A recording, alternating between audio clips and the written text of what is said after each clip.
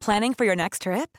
Elevate your travel style with Quince. Quince has all the jet-setting essentials you'll want for your next getaway, like European linen, premium luggage options, buttery soft Italian leather bags, and so much more. And is all priced at 50 to 80% less than similar brands.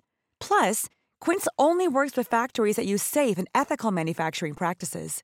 Pack your bags with high-quality essentials you'll be wearing for vacations to come with Quince. Go to quince.com/pack for free shipping and 365-day returns. I think we're all of the same mind in that beer as a drink gets a bad rep. You know, all through the 90s, lager louts, blah, As blah, a blah, bit blah, blah, lowbrow, drinking you £10. mean? Yeah, that's it, lowbrow. Drink 10 pints, you know, it's all linked with bad behaviour and angry men. And whereas even through this last decade, I've seen such a renaissance, such a change, so many more microbreweries producing beautiful beers that match wonderfully with food. And it's kind of moved apace with the food renaissance and how a lot of people are foodies who care about the provenance of their food and drink. You are listening to the Dope Black Mums podcast. On today's podcast, I am joined by award-winning journalist, broadcaster for the BBC, podcaster, senior lecturer, Marverine Cole. Hello. Hello, how you doing? Hello. How are you? Oh, good, thank you. It's a busy day. Busy. Well, I'm grateful to have you here. Thanks so much for being here. And thanks for asking me. you're welcome. And I love that you can just reel off all of that. Journalist, broadcaster, BBC, podcaster, senior lecturer. It's impressive. And can't forget the time that you spent at Channel 5 and Sky News. Awesome. But what I wanted to talk to you today is about everything else you do. So with your beer beauty. And I just saw joining the board of directors at Birmingham Royal Ballet. Yeah. Amazing. And I you. think it's great to see you in these spaces. So that's what I wanted to talk about today. Thank you. Yeah. So right from the beginning, Birmingham, born and bred. What was childhood like for you? Oh gosh. Childhood for me, brought up mainly in South Birmingham. My mum, 2 older brothers. We had an interesting start in life because the first few years of all of our lives, we had some private schooling. Okay. And my brothers went on to grammar school. I went on to a state school that had just changed into a state school from a grammar school. So what was really cool about that was, you know, all the teachers were the same. It was the same like grammar school standard teaching, just the name had changed. And how was private school as a young black girl? How was that? I was very little, so I think it was from about 3 to 5 years old. Right. I loved it. I didn't get any. I don't remember I don't remember anything bad. Any negative happening? feelings, No, right? I really don't. I was such a nerd, right? I love my books and everything. I loved the like daily spelling tests and stuff like that. And one of the best moments was because I went to school in the 70s where they would show TV schools programs in the day. And they would wheel in this massive television that was like on legs. Oh, I could these see really it tall on one of those legs. trolleys. Yeah, I can see it. Yeah, it was brilliant. They'd wheel in the telly, and God, it wouldn't happen in school these days. But they'd bring out like a little tray of sweets. You know when you used to go to the shop when you were a kid and get your pick and mix for 10p. Yeah. So they would bring out a tray, and it would have like the little mice and the shrimps and the chews and little things, and you could choose a Did little they have the selection of vampire sweets. teeth? You know, I loved the vampire teeth. I Or never. the cola cubes. The cola cubes, yes. Love I don't remember those. the vampire teeth. Cola cubes, yes. And the strawberry shoestrings. Yeah, love the apple ones as well. Yeah. So literally in school, they would bring out the tray. You'd pick a little selection. So you could sit and eat those while Whilst watching watching TV. Rupert the Bear or like Words and Pictures or something like that. It was amazing. I wouldn't mind doing that. That was not all day, of course, but there was like a little section of the day that was like your playtime day. And that for me, And of course, again, show my age, the little bottle of milk, full fat milk with the silver top with a straw, and you'd have to like jab the straw into the top of the milk and Good have that. You'd have your times, milk yeah. every day. So it's crazy to think about it that happened back then. So school feels happy, feels good for you. School was good for me all the way through, like as a very little one, through into primary school, had a lot of friends. I was in the guitar group at school from, must have been about the age of 7 through to 13. So I was good at music, read music. A brilliant guitar teacher came along and said, whoever wants lessons. My mum got me like a classical guitar from the catalogue, must have been about £13, right? Really inexpensive one. And we'd have weekly lessons. And then about 7 of us in a group, we were part of the classical school group. So we would play concerts, inter-school concerts, and go around to different schools in the Midlands playing. Well, look at little pieces. you. Wow. It's crazy. It's crazy. The sad thing is, you know what, Nina, I've lost that skill. Your guitar playing. Yeah, because... Can you still read music? I can't. I'm gutted. Yeah. I had to stop. Well, I didn't have to stop. It was a choice I made at the age of 13 because I was very academic, and my guitar lessons with the teacher who'd come into school every week, they clashed with my history class, right? Oh, I had to make a choice. And I enjoyed history, even though I look back now and clearly history lessons were not perfect because there was no Black history being taught in there, right? But I enjoyed the classes as they were, and I had to make a choice. And I said to my mum, I don't really want to miss those classes and not get my marks and stuff for guitar, so I gave it up. And you could have been like the next Jimi Hendrix. The world will never see that now. I could have been the next her, right? Did you see she did a brilliant? I just saw a picture of her the other day, like with a guitar playing with some rock guy. I was like, that's the coolness. Yeah, yes, that's really cool. Pure joy. Yeah, that is. When I grow up, I want to be her. I want to be her. Yeah. So beautiful and talented. And what was your relationship with your mum growing up? Oh, my mum is my inspiration, my guide, my North Star. Yeah, she is. I would not be the woman I am today without her. And, I'm not saying it was perfect, because obviously when you get to teenage and your hormones and whatever, we clashed. Yeah. And we argued. But her, well, basically, give you a quick potted history of her. So she came to Jamaica when she was in her came from Jamaica to the West Midlands in her early 20s. And where in Jamaica was she coming from? She was from Montego Bay. Nice. And she came to be a nurse here, so she worked in Sutton Coldfield and West Bromwich hospitals. The usual story, kind of stayed with family, etc. Met my dad. My dad was a builder, worked for various building firms.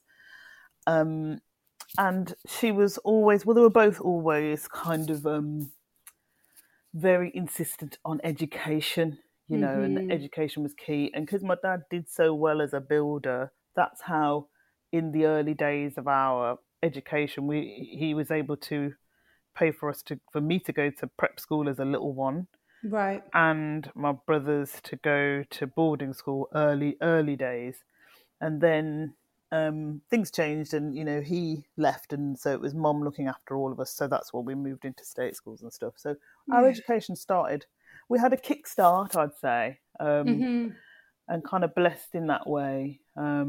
Because, when I look at the documentary Subnormal and what happened to people of my generation, being deemed as educationally subnormal at schools and sent to special, in inverted commas, special schools, how horrifying. God, how what it does, horrifying. Totally. What it cripples your confidence, your self-worth, and that affects you. That trauma affects you throughout life, your future relationships, the ability to go and push for a promotion or even get a job that you were worthy for. It is a game changer. Yeah. And it's beyond shame. It's is awful. It's awful. So much loss there. Losing, future engineers, scientists, big thinkers, dreamers, that whole all gone. Yeah. All gone. So was there a big, you said there was a push on the importance of education. Yeah, so that's right. Yeah, so my mum and dad were always, get your education. And even though, my dad did well and enabled us to have that kind of boost, that does not mean that we were, some people might say today that we were middle class. By no means. We started life in Aston, an area of Birmingham that, is majority Black Caribbean heritage background. We didn't have anything, extra special to anybody else other than, we went to those schools for a bit. Yeah. And then, yes, my mum was always get your education and just make sure you get to. She always wanted us to consider university, but obviously, her and my dad had never been to university, so of course. We would try. So my older brother, like my middle brother, because me, I'm the youngest, and Fitz and Tony. Fitz went to uni, went to Leeds, studied mechanical engineering. Tony didn't fancy it, didn't want to go, just went into work, went into kind of computer engineering, programming, that sort of thing. And I went half-heartedly, Nina. I went half-heartedly because... Oh, go on then. I was good at school, but I was such a home bird. I loved being at home. I was a very timid, shy young girl. It's hard to believe when you look at the kind of career I've had as a broadcaster and stuff, right? I did not want to leave home. Right? And where did you go in the end? I forced myself because all my other friends were going off to uni, some to London, Manchester. I was like, wow, you lot are brave. I'm not that brave. I basically chose Leicester, De Montfort University in Leicester, purely because of the fact you could get a coach and it would take it an hour to get there. So I was thinking, right, so weekends, I can come back every weekend, to be in the bosom of my mom. And I was so homesick and I hated university. And did you stay the 3 years? Was it I 3 year did. course? You know what? It was a 4-year course. In the olden days, I had a sandwich course. So you did a year out in industry in the middle of it. And so you did 2 years of uni, then you did your year of work, then you came back for your final year. When I look back at my diaries now, I actually cry because I wrote diaries through uni, and the depth of despair that I was in those times. Yeah. I mean, the only thing that helped me survive were friends I met through the ACS, Great. African Caribbean Society, right? Game changer.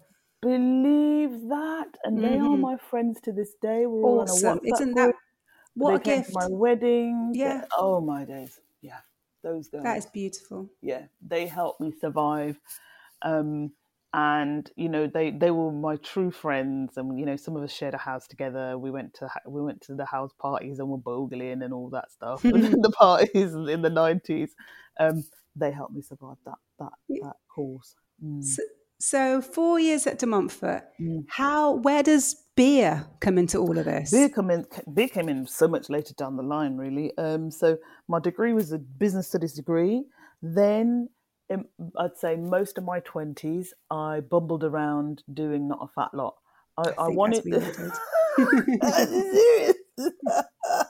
I was island hopping around. Yeah, I was jumping around the Caribbean. I went on I worked in Bella Pasta. Oh, wow. When it was Bella Pasta, not Bella Italia, and I saved up my tips and got on a plane and island hopped the West Indies. That's amazing. Yeah, with a backpack. Oh, that and is some fantastic! Weed. How beautiful! It was. It was game changing. Yeah. Do you know what? Gorgeous. That's so brave of you, and I brave admire of my you mum. so much. Can you imagine? She'd be like, "Oh, yeah, go." Literally, yeah. I think that's what my mom saying that to me would have stopped me going. But I wasn't even brave enough to even consider that. Nina. So more power to you, man. Seriously. Oh, so you're jumping around in your 20s. Yeah, I bumbled around. Because I did a business studies degree. I loved listening to the radio, and I knew I wanted to be in media, but I couldn't break through. Applied for all sorts of jobs in the BBC and this and that and the other, and did little radio shows at the weekends and stuff like that. But basically, I was a secretary for most of my 20s. Drank, partied, and built up debts. Right, it was not pretty. Good times. It's terrible when I look back. It's terrible. Then my dad's words ringing in my ears saying, "You must get a master's. You must get a master's." So I basically did a postgraduate in broadcast journalism, actually at the uni that I now lead journalism. Isn't that Which a is weird. Nice circle. And so beer came in, let's say 10 years ago. So that was after I finished my first contract at Sky, and when I was a news anchor, and I was freelancing as a journalist looking for stories. So my interest in beer came about through my journalism, and I was just really interested following one particular story that I produced as a TV feature, but it made me obviously go and try real ale, which so before this, in your 20s, what were you drinking? Oh, Scrumpy Jack, mate. Of course. Scrumpy Jack, Hooch, Bacardi Breezer, K-Cider, all of them ones when I was going out clubbing. Beer was not on the agenda. If it was, it was Stella with lemonade in it. Of course. To make it more palatable. To smooth that out a bit, yeah. And when it came to like trying real ale, I was my boyfriend at the time loved real ale, and his brother, and he was like, you've got to try this stuff. And I was trying it for research to produce this TV feature, and it actually just blew my mind because I didn't realise that real ale is totally different to your lager. The lagers that you normally find in the supermarkets on the bar, Stella's, Carling's, all that sort of stuff. Real ale is totally different. Nice. There's thousands of different beers, different aromas, tropical fruit aromas, flavours. A whole new world. Oh, yeah. A whole new world of beer. Yeah. So I started writing about it from there, really. I started blogging and doing like a video blog. So whenever I go to events, I'd interview brewers and stuff and do brewery tours, and just kind of charted my own journey about what I was learning about beer and just trying to help other people learn about beer, basically. Yeah. And when you're doing these events and you're going to these places and you're speaking to these breweries, are there any other Black people around you anywhere in sight? No. You're the only one in the village. Yeah, and the only time, the biggest guy at the time was Garrett Oliver in the US, who actually himself came to uni when he was 18, and his mind was blown by real ale and craft beer, and he went back to America and just produced beers, worked with Brooklyn Brewery and all that sort of thing, and he was like the god. And I remember he came to an event in Sheffield, like an industry event, Ciba X, and I met him there for the first time, and it was wild. It was just like, oh my God. But no, only Black woman for as long as I can remember in that space. But what I'll always remember is everybody, brewers, landlords, other beer writers, the whole beer writing community just welcomed me with open arms because that's lovely. Yeah, that's lovely. You know what's nice about it is because I think we're all of the same mind in that beer as a drink gets a bad rep. All through the 90s, lager louts, blah blah blah blah, drinking £10. Yeah, that's it, lowbrow. Drink 10 pints, it's all linked with bad behaviour and angry men. And whereas even through this last decade, I've seen such a renaissance, such a change, so many more microbrewers producing beautiful beers that match wonderfully with food. And it's kind of moved apace with the food renaissance and how a lot of people are foodies who care about the provenance of their food and drink. And I think a lot more people are switching on to craft beer, lovingly crafted, because it is a craft. I don't just say that for using it as to make it sound posh. it's a craft, it's an art, it's a science to produce the incredible beers that you can get in supermarkets and from your local bottle shop and from your local microbrewery and your local micropub.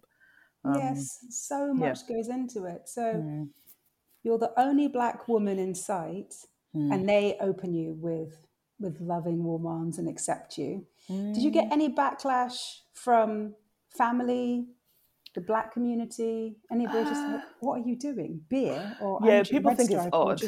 Right. People go, what? You're into beer? And I was one of the first few women back in 2012, was it, to become an accredited beer sommelier with the UK Beer Academy. Which is, if I had any sounds, I'd do some like fire. Hey! Yeah. Okay. That's big though. That's big, and it's good. It's good to celebrate and talk about. That's why I asked: was there any negativity or any backlash? Because it can make people feel uncomfortable if you're doing something new or different or fresh. As a woman and as a Black woman, it's good to see you in these spaces. It's good for us to see you in these spaces. It's good for our children to see you in these spaces. It widens your thinking, doesn't it? So people were just coming back to you. Just some people were like, oh, it's quite odd, like, you're into beer, what do you mean, like, tell me more. That's usually the first question. And only very occasionally on Twitter or comments on my blog where I've had, have you tried this beer, or why didn't you talk about this beer? And it's like, there are tens of thousands of beers in this country, across Europe, across the world. I do not know every single beer made by every single brewery. I definitely have not tasted every single one. But some people assume then that you have, and that you're not doing your job if you didn't know about XYZ beer, which is kind of like, you need to understand the beer world is massive. The production of beer is huge. And so those are the only things, really. My family, not really bothered. I think generally my family are like, oh, well, that's nice. My mum's like, oh, that's nice, that's good. Let me have a look at your column, right? Because I do like a quarterly column in BBC Good Food magazine, recommending my favourite. Planning for your next trip?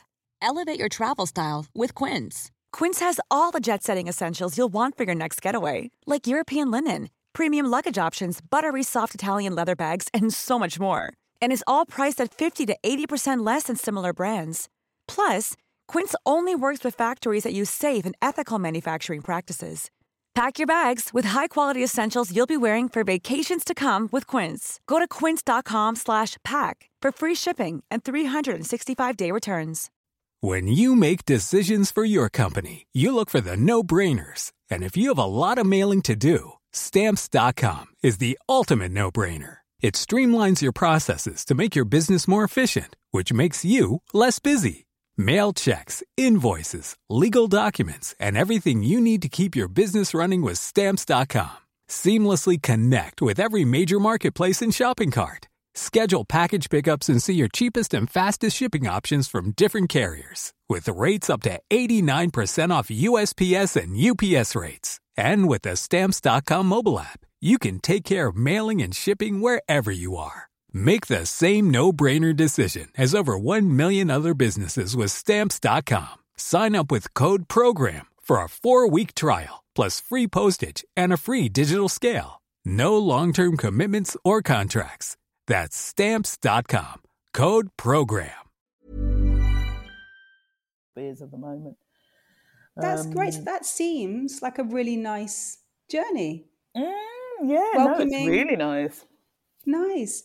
And with your joining the board of directors at the Birmingham Royal Ballet, again, another traditionally white space, historically white, the world of ballet. It can be quite elitist. I mean, I remember going to ballet classes myself when I was young. Yeah, I went to stage school, and I remember being in ballet and like being the only black girl, and all the exams used to come with my hair cane road and I get told off because it wasn't proper exam ballet hair, and they'd be like, your bum's sticking out because I couldn't pull my bum underneath to make 'cause like that's the my proper bum, ballet for posture. goodness But it's sake, innit? actually my bum, and I can't change my physique. And flat-footed, so I couldn't point. So again, I think it's a great appointment that you were on the board of directors. How did that come about? So I think I was recommended. I was approached by the chair saying that someone, I think actually it was the mayor of the West Midlands, who I've worked with on some projects, suggested me, as you do. But which was really kind, and I was thank you for approaching me. And obviously you go through the full application process, so it is not, hey, we want you, whatever. There's always a full process with any job, right? And obviously it's not a paid role; it's an advisory role, being on a board. But I had some key conversations with the members of the top team just about what they do in terms of outreach to audiences and outreach to young people in this city, because Birmingham is either 48 or 49% Black, Asian and minority ethnic population. I say either or on the number because I can't get hold of the ONS figures right now to confirm that, but you can go and look them up. But there's a lot of people. Exactly. And BRB, even though it's called Birmingham Royal Ballet, it's an international organisation. We have followers and audiences from around the world, and it tours around the UK as well, although the home is here and has been for more than 30 years. What excites me is what they have done in the past around these kind of activities to engage local people and try and pipeline potential dancers from a very young age through into the main company. Great. And for one of the big things for me was the new director. I say new, he joined in January 2020, just for lockdown. So really, he's still new to people because lockdown obviously kiboshed performances, of course. Right? Yeah. Carlos Acosta. Everything lock off. Right? Yeah. Everything lock off. But the new director, Carlos Acosta, the world-renowned if you don't know the man, please. You don't know the man, check him out. Please. Yeah. So, stunning. that in itself was one of the main drivers. That's major. That's major. Yeah. And for Birmingham, that, Britain's second city, him being with us with this magnificent organisation at a time where we're going to have the time of our lives next year with Commonwealth Games coming 2022. And I've been given some insight into some of the incredible plans, shows, ideas that Carlos has to drive the company through. And so I'm just so honoured to be part of those discussions. That is great. I am so glad you were in that room. Thank you. It honestly, it does make a difference, because I'm sure there are many young girls out there, young boys who are going through ballet.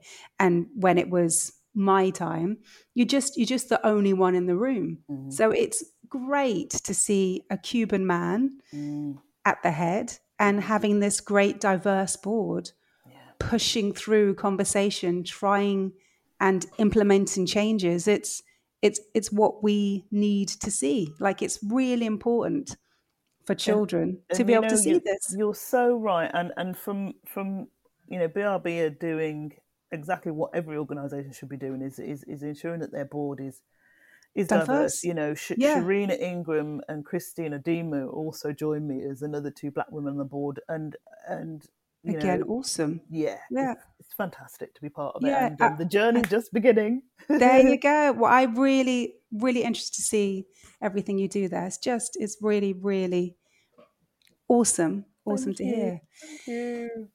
So I'm glad to hear no massive negative backlash. That's great. Maybe times are changing. Maybe women and Black women being in these spaces isn't what it used to be. Do you know, it's really interesting because having worked in the media for,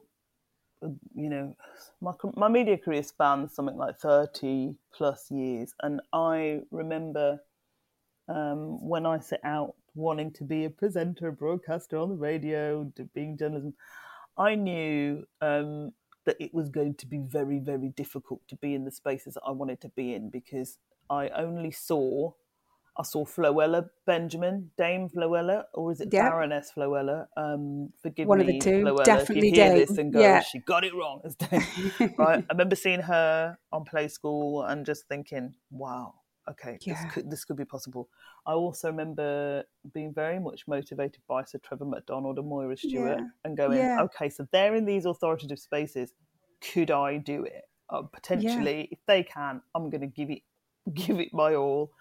But that said, still, you know, a lot of the roles I've done in journalism, I've pursued. You know, I've kind of presented myself to organisations and said, "Hi, here I am. This is what I do." As in, you Would had the feeling that you had to push extra hard. You had to present Well, yourself. You had to go and get it.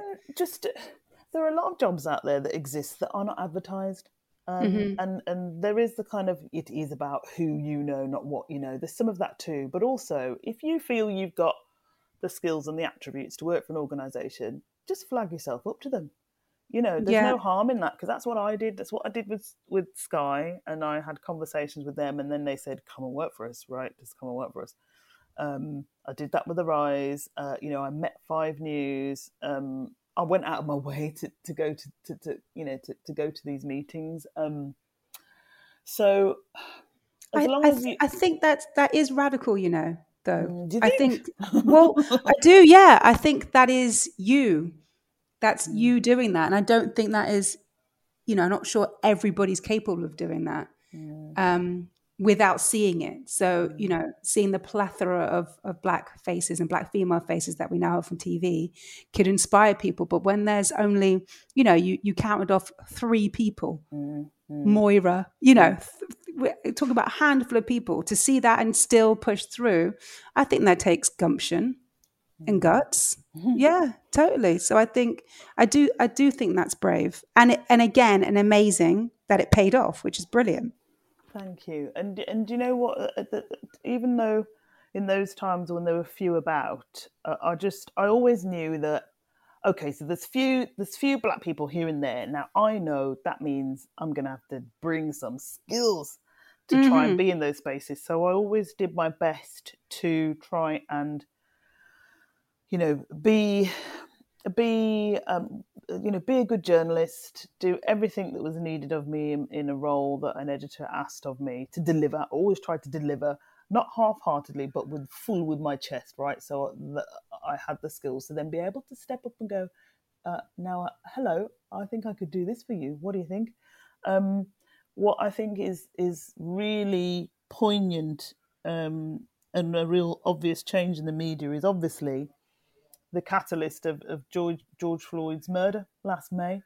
You know, that sparked the huge Black Lives Matter movement worldwide. And I've seen... Everyone understood that there is racism. It does exist. Right? Yeah, hello. And a large amount of news and media organisations have seen that and are listening and are doing what they can to ensure that there are more Black people, more visible Black people, not just on screen, but, you know, there's a long way to go behind the camera. But yes, that would be the next challenge that we need to see. Yeah, but there appear to be much bigger moves than ever before, than I've ever witnessed in my time being in the media. Oh, I totally agree. As my day job as a talent agent, it shifted literally overnight. The language, like suddenly we've got all this space for Black families and Black new series regulars, just all this space and money became available. Overnight language, we're looking for Black this, Black that, Black it's awesome. And females and everything, more exclusivity and diversity across the board. Brilliant in front of the camera, obviously still a lot of work behind the camera. And I just hope that this passion and this pressure continues. I was going to ask you that. How do you feel about how lasting this change could be? Because that's my only reservation. Not knocking, you know, those organisations who are really kicking it out, you know. But what do you think about the possibility of that change being lasting? Well, day to day, it's still strong. There are still tons more roles out there, more diverse roles, which is beautiful to see. Behind the camera, I'd like to see some changes because that does affect thinking and affect narratives. And just in general, the media is one place. I think we all have to keep the pressure on to keep it as we want to see it.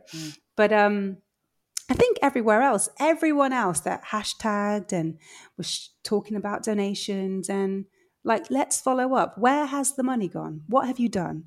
Your policies that you were so proud to post and stand there with your blackouts and everything. Are you actually doing these things? Have you changed your hiring team? Are you looking outside the box with your hiring team? Like, it's down to the nitty-gritty and keeping that pressure on, and all the petitions we've signed, all the money that we've donated, just following up with all of that. Because I can see what's happening in the industry, and I can see there's also more funding and more initiatives for writers, which is awesome, and Black female writers, awesome. So that's where it all starts. And if funding's available, great. I can see those projects happening, and obviously that takes a while from start to completion. But I'd like to see if it's kind of filtered out, because it's a fun hashtag, isn't it? It's a good thing to say. It's a nice thing to say. You're aware and we support. Yeah, but what does that support mean practically? Yeah, that's it. That's what I'd like to see,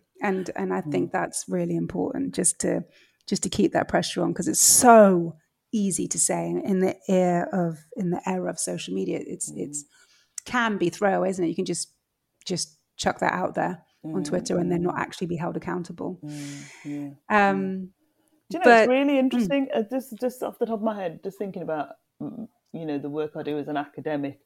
I imagine there are academics somewhere in this country who are doing some examinations around that and going, "Well, so you said this last year. Now, what have you actually done?" I'd love to see that report. I'll bet you, if it's not kind of, I know at, is it De Montfort? Lucy's going to kill me. I think it's either at De Montfort University or Leicester University. Without Googling, there is the Stephen Lawrence Research Centre, and they kind of look at some work like this. There's obviously the Sir Lenny Henry Centre for media diversity based at my uni that I do a little bits and bobs of work with. Those are the kind of spaces where I think that kind of research needs to happen. Totally. I think it's vital. Anyone listening who has the resources, please get on it and send us your report, send us your research, because I think only with that detailed research can we go back and then hold people accountable. You said you were going to do this. Look at all these stats. Let's get on it. That's it. Yeah. Oh, so it does feel like a fresh time for women and a fresh time for Black women in these spaces. What advice can you give to help anyone who's out there looking to get into, and I say with quotes, traditional white spaces, historically white spaces, or anything that feels out of the box? Maybe they're the first in their family, just pushing against those social norms. Any advice that you give to any Black women listening? Do your research, and that is far more easy to do these days. And I'm going to sound like a right old fart, with the internet, because when I was a kid looking at a career in journalism, it was, get on the bus, go to the Central Library in Birmingham, look through the books, photocopy the pages of information, take it home, read it. You can do that. That's long, isn't it? Right? Long. That is long. And you needed the dedication. And also the careers advisor had no clue, right, at that time. This is decades ago. So now you've got research available at your fingertips about what a specific career looks like. You've got so many people in those jobs who are talking about how they did what they did, how they got to where they were, giving advice, offering time as mentors. I mentor for 12 years. Great. So go and do the work to find out exactly what you need to do, the skills you need to cultivate and nurture and hone to enable you to flag yourself up to the director, the producer, the casting agent, the Yeah. whoever, the hirers and firers. You got to do the work, because ultimately every space in every industry really is competitive, and if you're not as keen, as eager, and as knowledgeable as those who probably have an easier path because they've got a private education, or they know, their uncle or their aunt is already in the industry. If you're not bringing the goods, it's not going to work for you. Yeah. And I think that's all I can say, really. You got to do the research. I think that's great advice. And having mentored, any advice for mentees when they're reaching out? Because it sometimes can be a little bit cut and paste, can't it? When you just get these emails and it's like, I know you've emailed everybody. You just cut and paste, like looking for this, looking for that. So any advice on how to approach someone that you would like to be mentored from? Yeah, I think you've got to understand, because I think it's important. Yeah, yeah, it's hugely important. It's a game changer, isn't it? It is a game changer. I never had a mentor up until January this year, and my mentor is amazing, and just offers me so many nuggets of advice. But you have to, as a mentee, be clear what it is you want to be mentored about. What part of your life are you needing help in? That's it. I think that's hard to knuckle down on, isn't it? Yeah, and whether that is, how I handle myself in a professional workspace, or how do I go about setting up my own business? How do I go about, boosting my business, finding more customers, etc. Whatever. What is the problem that you're looking to try and solve? That's and then you got to figure that out first. You've got to do that work. The mentor can't fix that for you. So. No. Great that you've had a mentor from this year, but previously, is anything on your journey, any times that you needed to hear, or something you wish you'd heard from women, your mum, Black women in your life, just along your journey? Anything for anybody listening now? Anything that you wish? Try not to sweat the small stuff. Don't overthink things. Yeah. I always kind of carve my own path, and don't try and please everybody unnecessarily. The disease to please. That is a tricky one, isn't it? That is deeply embedded. That's hard. That's it, hard. Really. Nice. Yeah. I think that's perfect. I think that's great. That's great advice. Like I said, I just think it's really important to celebrate and showcase everything Black women are doing and everything we continue to do. I think it's vital for us all to see this as women, as mothers, for our children. I think it's important to know that you can push against these norms. You can push against, these historical shackles. I think it ultimately can shape how society views you, how you view yourself. And I think we need to keep on talking about it, keep on showing it, keep on celebrating it. Because then, you might be inspiring the next beer sommelier. You might be inspiring somebody to come into broadcasting. And, you're not going to know the legacy. You'll never know the legacy of who you've touched or who you've helped. I think you just have to keep on going and talking about it. Yeah, without a doubt. And whatever, I would say my advice to Black women who are like, I don't know what to do, where to go, just research and have a think about who you are, what skills you've got, where you want to be, and then try and find those mentors and try and get yourself on that own path. No one's going to do it for you. Decide if you're going to go for education, college, uni. When you're at uni, double down and just do the work and come out with the best degree you can. Because again, the data shows that, particularly in journalism, I think it's only something like 8% of Black, Asian and minority ethnic journalism graduates, get a job within the first 6 months, compared to, something like 16 or 20% odd of white graduates. Yeah. So, you just got to work. It's unfair. Got to work so much harder, but it doesn't mean that you cannot make it. But you have to be committed to whatever it is you want to do. That's it. Okay, quick fire round. What lesson has taken you the longest to learn? Speaking up when my emotional health and mental well-being has not felt right. Oh, that's a great one. I think to be able to analyse that in the first place, that is a great one. And in times of distress, when fear just grips you, what's your go-to? What do you do? My go-to, I try and clear my mind and bring myself back to the present, because fear sometimes is about you fearing some imaginary future that you can't control. Yeah. So you got to just put it back. Yeah. That could never, ever happen. Yeah. Or you're regurgitating some historic event that has happened, and you just have to stop doing that, because you can't control it. Just repeating that pattern. Yeah. So yeah, I might retreat into, I'm not the best person around food and comfort food, I'm not. Bit of emotional eating, bit of ice cream. Yeah. And I'm watching, trashy telly. Yeah. And lastly, what intentional time will you be spending on yourself this week? Oh, yeah. The weekend weather's meant to be amazing in Birmingham, like really hot temperatures. I'm going to lay out the blanket on the grass and I'm going to sunbathe my face off, top up the melanin. Bliss. That sounds like bliss. And I can't wait to listen to some jazz music in the background and just good soul food. Have a drink. I think hopefully have some beer. I think Austin's probably going to do a barbecue. My husband will have some food. We'll just chill. That is quality time for self. Oh, that will keep you going. And lastly, anybody listening who might be struggling with pursuing their purpose, any words of advice?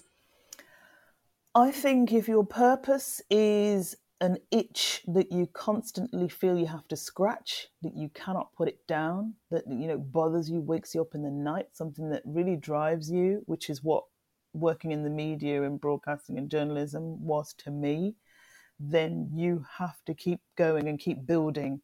You have to keep learning, teaching yourself, learning from others, gaining skills and knowledge, and not expecting things to come to you, because they won't. You do have to go and try and make your opportunities and make things happen, and not be closed off to learning from others who are older or younger than you, and growing and developing. If you're resistant to that, ain't gonna work for you. Sorry. Great advice. I think we can be so dismissive, can't you, of the elderly and the young. So you want to keep on learning. We are constantly learning. We're constantly evolving, constantly developing, and that knowledge, that little nuggets of clarity, can come from anywhere. So you want to stay open. So what's next for you? What's next? I've got a couple of things. I'm doing a little bit of work with Tom Kerridge on with BBC Good Food, and we've got some online webinars which actually are going to appear as podcasts later in the year. So we have been talking about how to pull off the best barbecue, how to cook steak well, pastry pies and pastry, beer, cooking with beer, all sorts of things. So that's happening. If you're around at BBC Good Food shows later in the year as well, in November, I might be doing some beer tastings live, which is pretty cool. If you want to come to Birmingham, but also Birmingham Royal Ballet will be touring, there are some brilliant shows. Please go and try. Even if you've thought, ballet, what am I doing with a ballet, man? Honestly, challenge your perceptions and go and book to see a Birmingham Royal Ballet show. I urge you. Now that would be stunning. That would be stunning. Right? And I'm really selling myself here, and I'm selling Birmingham. Please try and get yourself a ticket to come to Commonwealth Games next year. It's going to be amazing. Our city is stunning. It's beautiful. It's full of incredible people. Please come and see our city. Please come and enjoy the sport. Anything else for me? I don't think so at the moment. You're good. That's good. That's good. And how can we stay connected with everything you're up to? Oh gosh, so I'm always on Twitter. It's my preferred social media. So I am TV, like television. So I'm TV Marv, TV MARV. All my beer chat I do on Twitter at Beer Beauty, because I like to spread the word about the beauty in beer. And yeah, I am on Instagram. I'm not as good as all the millennials and the Gen Zs, to be fair, but on Instagram, I'm TV Marv as well. Thank you so much. We've been trying to do this for ages, and I appreciate your time. And just thanks so much for sharing, open up, and telling us all about everything you've been up to. It's been lovely to sit down with you. Thank you for asking me. Really honoured, and I hope it wasn't too boring for everybody. It was gorgeous. And anybody listening, if you'd like to join the Dope Black Mums private Facebook group, please search Dope Black Mums on Facebook. Don't forget to rate, review, and subscribe. And please follow on all socials at Dope Black Mums. Thanks so much for listening. See you next time. Dope Black Mums. Planning for your next trip? Elevate your travel style with Quince. Quince has all the jet-setting essentials you'll want for your next getaway, like European linen, premium luggage options, buttery soft Italian leather bags, and so much more. And is all priced at 50 to 80% less than similar brands. Plus, Quince only works with factories that use safe and ethical manufacturing practices. Pack your bags with high-quality essentials you'll be wearing for vacations to come with Quince. Go to quince.com/pack for free shipping and 365-day returns.